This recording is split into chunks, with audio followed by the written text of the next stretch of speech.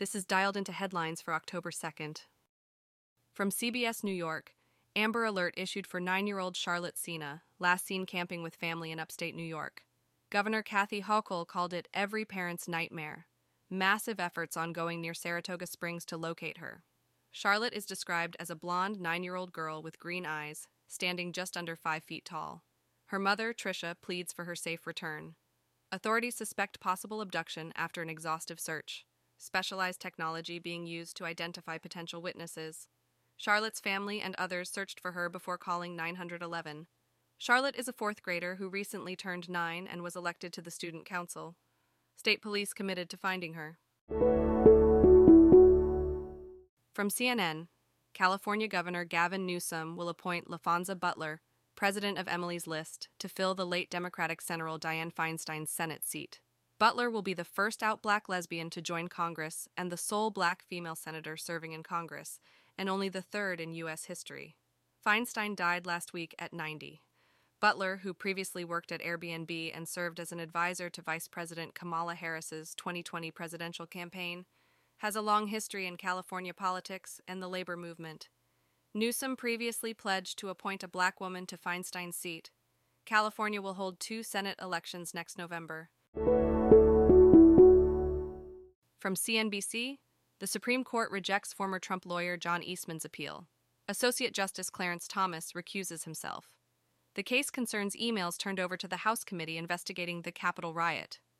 Eastman is a former law clerk for Thomas, and some emails involve Thomas's wife, Ginny. Thomas is facing scrutiny for his financial ties to conservative billionaire Harlan Crow. The Supreme Court declines to hear the case without providing an explanation for Thomas's recusal. The court's decision disappoints Eastman's representative, who argues it violates the Munsingware doctrine, requiring vacating of moot lower court decisions. A Supreme Court spokesperson has not commented on Thomas's recusal. From New York Post, Representative Alexandria Ocasio-Cortez defended Representative Jamal Bowman after he pulled a fire alarm at the Capitol Hill. Ocasio-Cortez stated that Bowman acted out of panic to open a door during a vote on the government funding bill. She criticized Republicans for demanding Bowman's expulsion while protecting indicted Representative George Santos. Bowman apologized and explained that he thought pulling the alarm handle would open the door.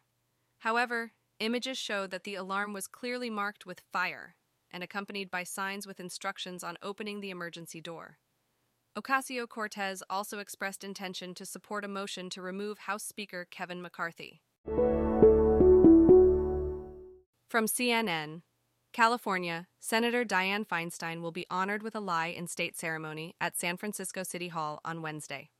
The public will have the opportunity to pay their respects between 9 a.m. and 7 p.m. PT. The funeral service, scheduled for Thursday, will be live-streamed due to limited space. Following the service, Feinstein will be buried in a private, family-only ceremony. The late senator arrived in San Francisco on Saturday evening, accompanied by Representative Nancy Pelosi.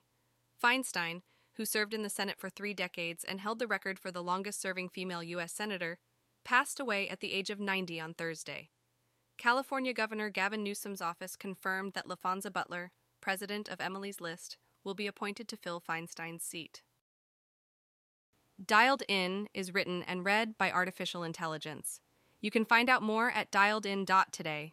Soon, we'll have CTA to provide feedback at dialedin.today/feedback and ask for new topics at dialedin.today/topics. Those don't exist yet, though.